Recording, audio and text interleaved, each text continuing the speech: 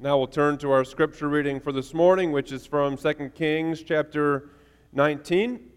2 Kings chapter 19. Before we read that together, and you can find that on page 605 in the Pew Bible ahead of you if you'd like to follow along there. Before we read that, let's pray together. Great God, you have spoken to us by the prophets and the apostles through your word. We pray that as you have spoken for the purpose of building up your church, you would indeed accomplish that by your Spirit today. We ask in Jesus' name. Amen. 2 Kings 19. When King Hezekiah heard this, that is the message from the king of Assyria, he tore his clothes and put on sackcloth and went into the temple of the Lord. He sent Eliakim, the palace administrator, Shebna the secretary, and the leading priests, all wearing sackcloth, to the prophet Isaiah, son of Amos. They told him, "This is what Hezekiah says. This day is a day of distress and rebuke and disgrace, as when children come to the point of birth and there is no strength to deliver them. It may be that the Lord your God will hear all the words of the field commander, whom his master, the king of Assyria, has sent to ridicule the living God, and that he will rebuke him for the words the Lord your God has heard. Therefore, pray for the remnant that still survives." When King Hezekiah's officials came to Isaiah, Isaiah said to them, "Tell your master, this is what the Lord says. Do not be afraid of what you have heard, these words with which the underlings of the king of Assyria have blasphemed me. Listen, I am going to put such a spirit in him that when he hears a certain report, he will return to his own country, and there I will have him cut down with the sword." When the field commander heard that the king of Assyria had left Lachish, he withdrew and found the king fighting against Libnah. Now Sennacherib received a report that Tirhakah, the Cushite king of Egypt, was marching out to fight against him. So he again sent messengers to Hezekiah with this word: "Say to Hezekiah, king of Judah, do not let the God you depend on deceive you when he says Jerusalem will not be handed over to the king of Assyria. Surely you have heard what the kings of Assyria have done to all the countries, destroying them completely. And will you be delivered? Did the gods of the nations that were destroyed by my forefathers deliver them? The gods of Gozan, Haran, Rezeph, and the people of Eden who were in Telassar? Where is the king of Hamath, the king of Arpad, the king of the city of Sepharvaim, or of Hena, or Eva?" Hezekiah received a letter from the messengers and read it. Then he went up to the temple of the Lord and spread it out before the Lord, and Hezekiah prayed to the Lord, "O Lord, God of Israel, enthroned between the cherubim, you alone are God over all the kingdoms of the earth. You have made heaven and earth. Give ear, O Lord, and hear. Open your eyes, O Lord, and see. Listen to the words Sennacherib has sent to insult the living God. It is true, O Lord, that the Assyrian kings have laid waste these nations and their lands. They have thrown their gods into the fire and destroyed them, for they were not gods, but only wood and stone fashioned by men's hands. Now, O Lord our God, deliver us from his hand, so that all kingdoms on earth may know that you alone, O Lord, are God." Then Isaiah, son of Amos, sent a message to Hezekiah. "This is what the Lord, the God of Israel, says. I have heard your prayer concerning Sennacherib, king of Assyria. This is the word the Lord has spoken against him. The virgin daughter of Zion despises you and mocks you. The daughter of Jerusalem tosses her head as you flee. Who is it that you have blasphemed and insulted? Against whom have you raised your voice and lifted your eyes in pride? Against the Holy One of Israel. By your messengers you have heaped insults upon the Lord. And you have said, with my many chariots I have ascended the heights of the mountains, the utmost heights of Lebanon. I have cut down its tallest cedars, the choicest of its pines. I have reached its remotest parts, the finest of its forests. I have dug wells in foreign lands and drunk the water there. With the soles of my feet I have dried up all the streams of Egypt. Have you not heard? Long ago I ordained it. In days of old I planned it. Now I have brought it to pass that you have turned fortified cities into piles of stone. Their people, drained of power, are dismayed and put to shame. They are like plants in the field, like tender green shoots, like grass sprouting on the roof, scorched before it grows up. But I know where you stay, and when you come and go, and how you rage against me. Because you rage against me, and your insolence has reached my ears, I will put my hook in your nose and my bit in your mouth, and I will make you return by the way you came. This will be the sign for you, O Hezekiah. This year you will eat what grows by itself, and the second year what springs from that. But in the third year sow and reap, plant vineyards and eat their fruit. Once more a remnant of the house of Judah will take root below and bear fruit above. For out of Jerusalem will come a remnant, and out of Mount Zion a band of survivors. The zeal of the Lord Almighty will accomplish this. Therefore, this is what the Lord says concerning the king of Assyria. He will not enter the city or shoot an arrow here. He will not come before it with shield or build a siege ramp against it. By the way that he came, he will return. He will not enter this city, declares the Lord. I will defend this city and save it, for my sake and for the sake of David my servant. That night the angel of the Lord went out and put to death 185,000 men in the Assyrian camp. When the people got up the next morning, there were all the dead bodies. So Sennacherib, king of Assyria, broke camp and withdrew. He returned to Nineveh and stayed there. One day, while he was worshiping in the temple of his god, Nisroch, his sons Adremelech and Sharezer cut him down with the sword, and they escaped to the land of Ararat. And Esarhaddon, his son, succeeded him as king. Chapter 19 here in 2 Kings is actually chapter 2 of Hezekiah's life as it is recorded for us in the book of Kings. So far we've had an introduction to Hezekiah, and we have read that Hezekiah was a great king, that he was a great king. He was a great king, better than all the kings who had come before him since David and all those who would come after him until the exile. But we really haven't seen the greatness of Hezekiah yet, because when we come to Hezekiah in the first chapter about him, chapter 18, we see that his faith fails. The king of Assyria comes up and laid siege to Jerusalem, and instead of turning to the Lord for help, instead he decides that he's going to rely upon himself. He plunders and loots the temple of the Lord. He gets all the silver and the gold out of God's house. He even strips the gold off the doors of the temple he had just reopened. And he sends all the silver and the gold he can muster off to the king of Assyria to make him go away. His faith failed. It was a significant lapse, and as we'll see, a major failure. We ended last time as well on a bit of a cliffhanger. We were looking at the life of Thomas Cranmer, one of the great reformers in England during the time of the Reformation. He acted very similarly to Hezekiah. Thomas Cranmer was a great reformer in England, and he was the Archbishop of Canterbury during the reigns of King Henry VIII and King Edward. But when things were all going well, then things did not go so well for him any longer, and Queen Mary became Queen Bloody Mary. She put to death as many Protestants as she could find, especially their leaders. She arrested Cranmer, and she gave him a deal. Two options. You can keep the Protestant gospel, the faith which you have preached, and you will die, or you can recant it, and you will live. Sign the paper and live, don't, and die. Well, Cranmer signed the letter. The letter said, just in part of the letter was this: I, Thomas Cranmer, late Archbishop of Canterbury, do renounce, abhor, and detest all manner of heresies and errors of Luther and Zwingli, and all other teachings which are contrary to sound and true doctrine. And I believe most constantly in my heart and with my mouth I confess one holy and Catholic Church visible, without which there is no salvation. By that he meant the Roman Church. But fortunately, that might seem strange to say, but fortunately for Hezekiah and for Thomas Cranmer, their ways of dealing with their problems didn't work. And for Hezekiah, the king of Assyria takes his money and comes right back and says, I'm going to conquer you anyways. And for Thomas Cranmer, the Queen of England said, thank you for your recantation. She publishes it abroad. And then she says, have him arrested, put back in his rags, and sent back to the Tower of England. We'll deal with him later. Sometimes faith fails, doesn't it? And sometimes the Lord is gracious to us and gives us a second chance. I came across a quote by John Calvin.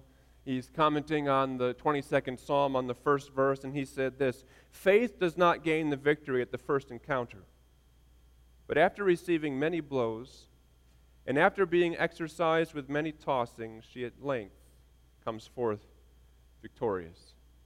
And we see that to be the case both with Hezekiah and with Thomas Cranmer. And we see how Hezekiah responds to the new Assyrian threat in the first 4 verses. He sends these palace officials and the chief priests, he sends them off to Isaiah the prophet. Now, as an aside, I think this is very helpful for us to see. We saw a few chapters back that Jonah the prophet was active in the northern kingdom, and we were able to put pieces together. And now we see in this chapter that King Hezekiah sends his people off to Isaiah the prophet, the same Isaiah who wrote the book of Isaiah. And one of the neat things about the Bible is that the more you understand one part of it, the better you can understand all the rest of it as well. And so here we are in Kings, and when we read Kings, we begin to build a framework for understanding other parts of the Bible. Specifically, we build a framework for understanding the prophets. Now, if you're like me, the prophets can be hard reading. I think books like Isaiah, Jeremiah, Ezekiel, and the rest, those are places where Bible reading plans go to die if they didn't die in Leviticus and Deuteronomy already. Amen? And so it is that if we understand books like Kings, we have a better chance of reading the prophets with benefit, because what does Isaiah do? But Isaiah ministers during the time of Ahaz and during the time of Hezekiah, and oftentimes he gives prophecies specifically to Ahaz and specifically to Hezekiah. If you read chapter 37 of Isaiah, it comes right out of the book of Kings that we're reading right here. And if we can understand Kings better, then we can understand the prophets better. If we understand the prophets better, then we understand Jesus better. And that is a noble undertaking, isn't it? They say that there's a road to Jesus from every verse in the Bible. Some of those roads are just longer than others. So these men go off to Isaiah the prophet, and they ask Isaiah the prophet that he will pray for King Hezekiah and for the people of Judah. And they lay before him 2 problems. The first problem, they say, is that Jerusalem is surrounded, and there is no worldly way of being saved from the enemy. And the second thing that they lay before him is that God, Isaiah's God, has been blasphemed. He's been insulted by this Assyrian king. The Assyrian king has said, "Your God is worthless to save you." And so they go on behalf of Hezekiah. They go to Isaiah the prophet to ask him to bring a plea before the Lord, saying, maybe, just maybe, your God will hear our plea, hear all that has happened, and come to the rescue. And then in the succeeding verses, Isaiah gives the Lord's answer back to these messengers. But in Isaiah's answer, there is no maybe. And we see this in verses 5 to 7. Isaiah the prophet says, "Do not be afraid." In other words, have faith. The Lord has heard your prayer, and the Lord will do what you have asked him to do. The king of Assyria is going to go back the way he came, with his tail between his legs. Do not worry about the king, but have faith. Do not be afraid, but trust me. And there's an important lesson for us here, isn't there? And the important lesson is this: all of Hezekiah's gold and silver, all of his riches and his wealth couldn't make the king of Assyria go away. But the Lord can make him go away. The Lord promises to do for Hezekiah what Hezekiah could not do for himself. Hezekiah needed to learn a lesson in relying not on himself, but relying on the Lord. And the Lord is going to take this opportunity to teach Hezekiah this lesson. It would have been better for Hezekiah if he had turned to the Lord right away, but as they say, better late than never, and that's what we see here with this. But then as we move into verses 8 to 13, we see the king of Assyria is still at his work. Things have not changed very much. Now perhaps there is a little bit of a change, a little bit of the pressure's taken off, and the Assyrians move around here and there, but there's still a lot of pressure. And the blasphemy is still dripping and flowing from the tongue and the mouth of the king of Assyria. And he offers these 2 blasphemies when he writes his letter to Hezekiah. He wants Hezekiah to surrender. Surrendering cities are much easier to deal with than fighting cities. And so he sends a letter, and he has 2 blasphemies in the letter. The first is this, from verse 10. "Do not let the God you depend on deceive you when he says Jerusalem will not be handed over to the king of Assyria." He blasphemes God by saying that God is a liar. And then he goes on, the second blasphemy is that he says all these other gods and all these other cities and all these other kings, have their gods helped them? Why will you be any different? Just give it up, Hezekiah. And what does he do? But the king of Assyria essentially says, your king, or your God, is a lying sissy of a God. For the moment, Hezekiah will have to wait for God to keep his promise.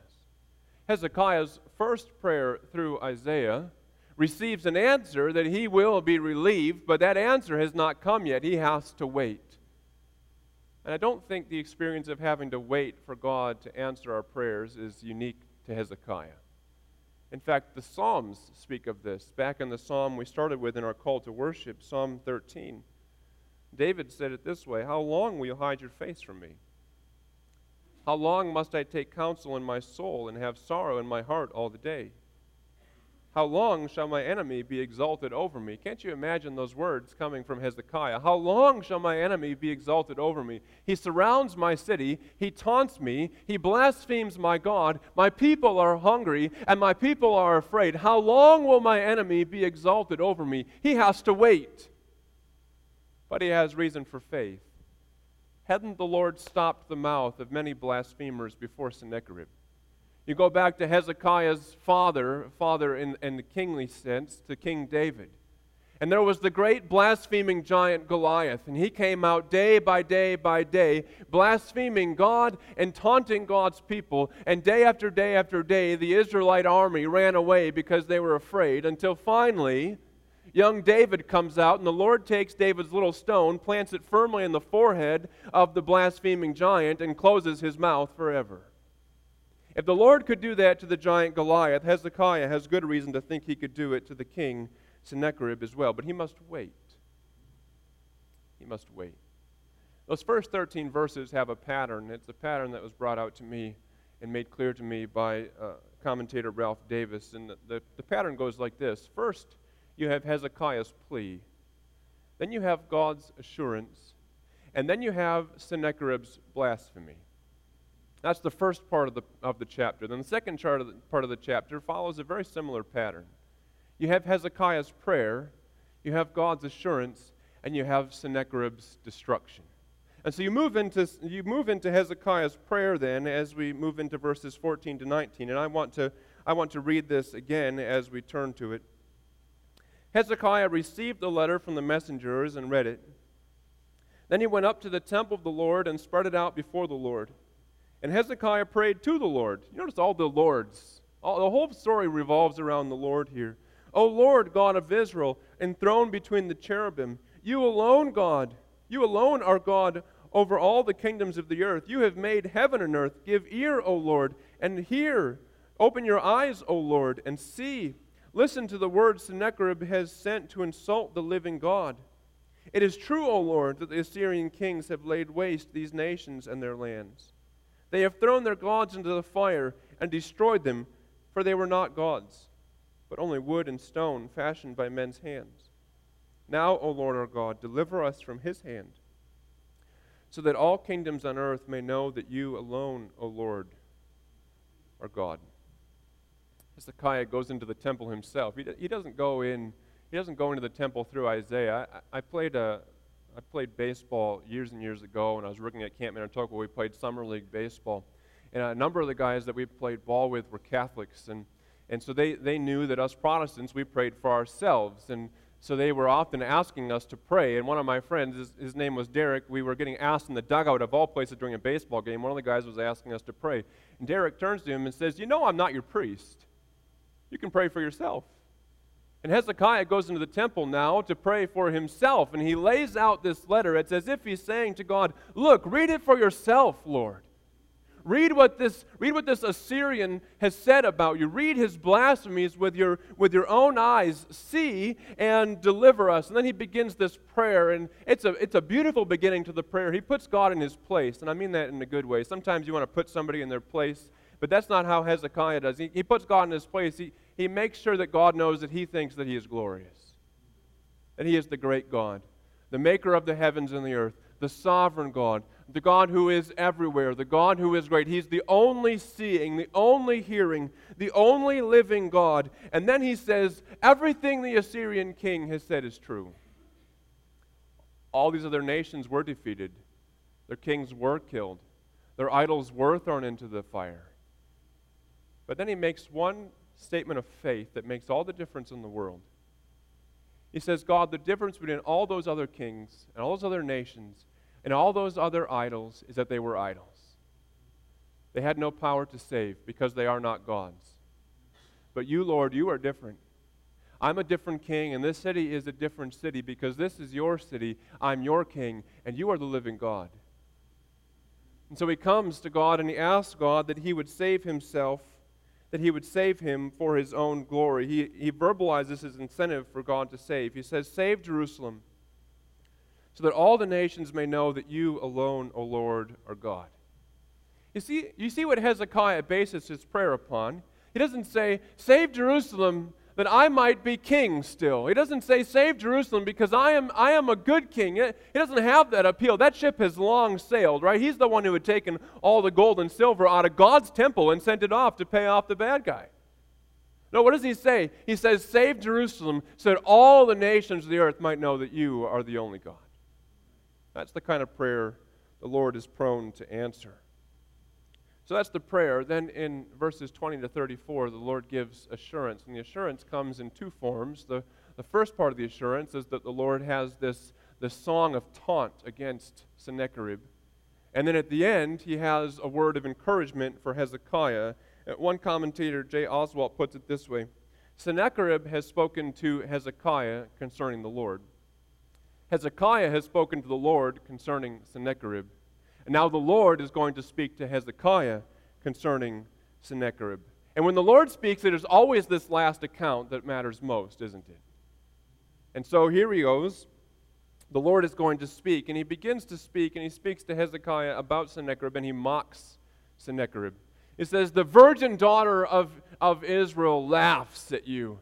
As the Assyrian king is going to leave, he's not just going to leave. The people aren't just going to be brushing the sweat off their brow. They're going to be laughing at the Assyrian as he goes. So humiliated will this king and his army be. And then he mocks his pride. The Assyrian has all these boasts of all the things he's done, all the mountains he's climbed, and the people he's conquered. But the Lord says this, have you not heard? Long ago I ordained it. In days of old I planned it. In other words, Sennacherib, all your victories, they're not because you're so great. They're because I chose to use you as an instrument of my judgment against all these other people. I am great. You have just been my instrument. And then he mocks his blasphemies. He says, who is it you have insulted and blasphemed? Against whom have you raised your voice and lifted your eyes in pride? Against the Holy One of Israel. He says, you've made a huge mistake. And why does he say that? Because I know where you stay and when you come and go. That's a terrifying thought. He knows the Lord is greater than he is. If he goes back to Nineveh, the Lord is there. If he goes up to Syria, the Lord is there. If he stays here in Jerusalem, the Lord is there. Wherever he goes, Sennacherib is one decision of God from being destroyed. You have messed, finally, Sennacherib, you have messed with the wrong God. And he promises this humiliating defeat. He says, I will put my hook in your nose and my bit in your mouth, and I will make you return by the way you came. The Assyrians delighted in humiliating their conquered peoples. And sometimes they would take bits and literally put bits in their... That's a first.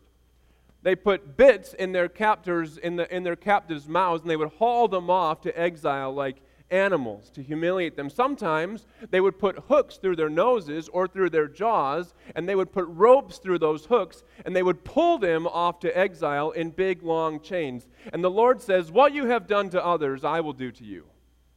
I will humiliate you as you have humiliated so many other people before you. But then he has a word of comfort for Hezekiah. He says, Hezekiah, you will know that I have done this. And when at the end of this year you eat what has grown on its own out in the Judean countryside. And you will know next year that I have done this when you eat even more of what has grown. And you will know the next year that I have done this when you are able to sow and to reap and life returns to normal. When you have fields and when you have vineyards when all the enemy troops are gone, and when everything that was destroyed grows back up, and when there is peace, and when the shadow of death no longer looms over this city, then you will remember that I am the one who has saved you. But why? Why will the Lord save? The Lord gives two reasons for why he will save. In verse 34, he says, I will defend this city and save it, for my sake and for the sake of David, my servant. And he says that he will save. If you look at the last part of verse 31, the zeal of the Lord Almighty will accomplish this. God will save his people, and he will save his people zealously. And why will he do it? For his own sake. God will not allow the nations of the earth to think that somehow the Assyrian king and the Assyrian gods are greater than he is. He will not allow these blasphemies to go unpunished. And the second reason is for the sake of David, his servant. God had made a promise to David. The whole book of Kings, remember, is based on this promise. God had made a promise to David that he would have a son who would be king over an eternal kingdom, an eternal king over an eternal kingdom. If Hezekiah dies and all his sons die, then the promise is over. God will not allow his promise to his servant David to be broken. And so the Lord promises that he will save for his own glory and for the good of his people. And then we read of that salvation in verses 35 to 37. Let's read those again as well. That night the angel of the Lord went out and put to death 185,000 men in the Assyrian camp. When the people got up the next morning, there were all the dead bodies. So Sennacherib, king of Assyria, broke camp and withdrew. He returned to Nineveh and stayed there. One day, while he was worshiping in the temple of his god Nisroch, his sons Adramelech and Sharezer cut him down with the sword, and they escaped to the land of Ararat. And Esarhaddon, his son, succeeded him as king. A few notes about this, just historically speaking. The first is that these things are historically attested. The first of which is that the king of Assyria records that he captured all these cities in Judah, but he never captured Jerusalem. He says, I only exacted tribute from Jerusalem. And then the king was forced to go back, and he was killed by his own sons. And if you read Egyptian records, the Egyptians record that the people in the area at that time were given divine deliverance. All in historical records, accessible for anybody to be able to read. But God does save. And he does vindicate his people. The blasphemies of the Assyrian have been shown to be false, and God does what Hezekiah's money and scheming could never have done. God kept his word, and God saved his people. Even after Hezekiah's faith had failed. Go back to Thomas Cranmer. He gets thrown in prison, and Bloody Mary, she hated him, and so she wanted to have him killed. And so before he was killed, for some reason, they decided to have a church service. And so they brought him before the Catholic archbishop, and the archbishop was charged with giving a sermon. And all through the time, Cranmer was weeping. He was racked with guilt and with shame. And at the end of it, he asked if he might have a chance to speak. And they thought that he was going to speak, trying to beg for his life and continue to say that he recants everything he used to believe and everything he used to teach. And so they give him the opportunity to speak, and immediately he begins to preach the gospel again. And he says this is just part of what he says. He says, now I come to the great thing which troubles so much my conscience, more than anything that I ever did or said in my whole life.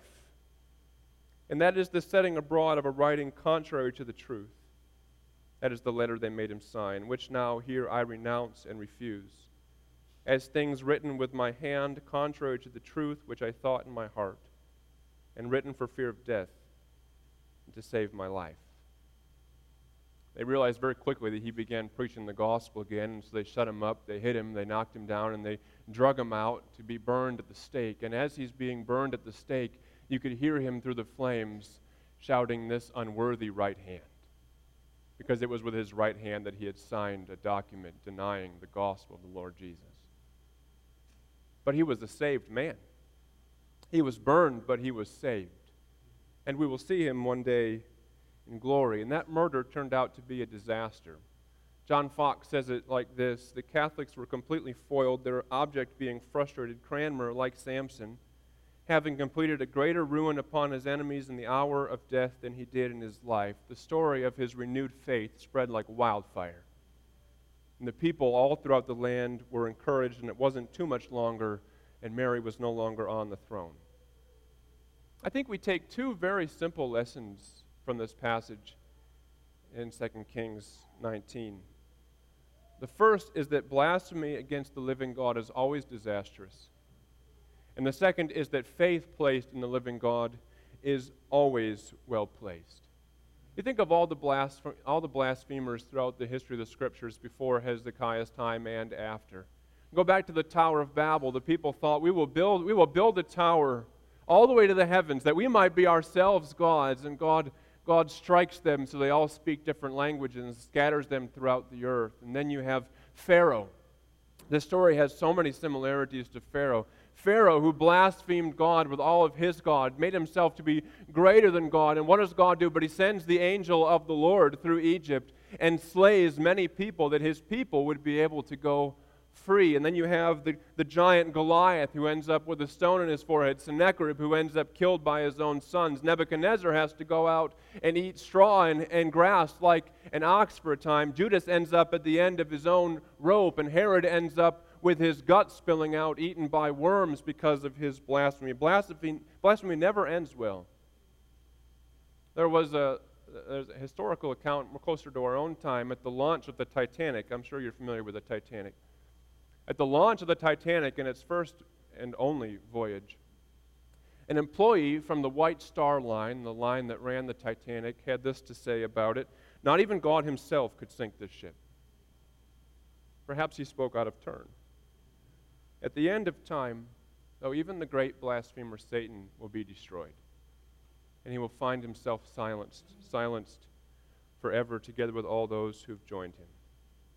Never ends well for those who blaspheme the Lord, but it does end well for those who have faith.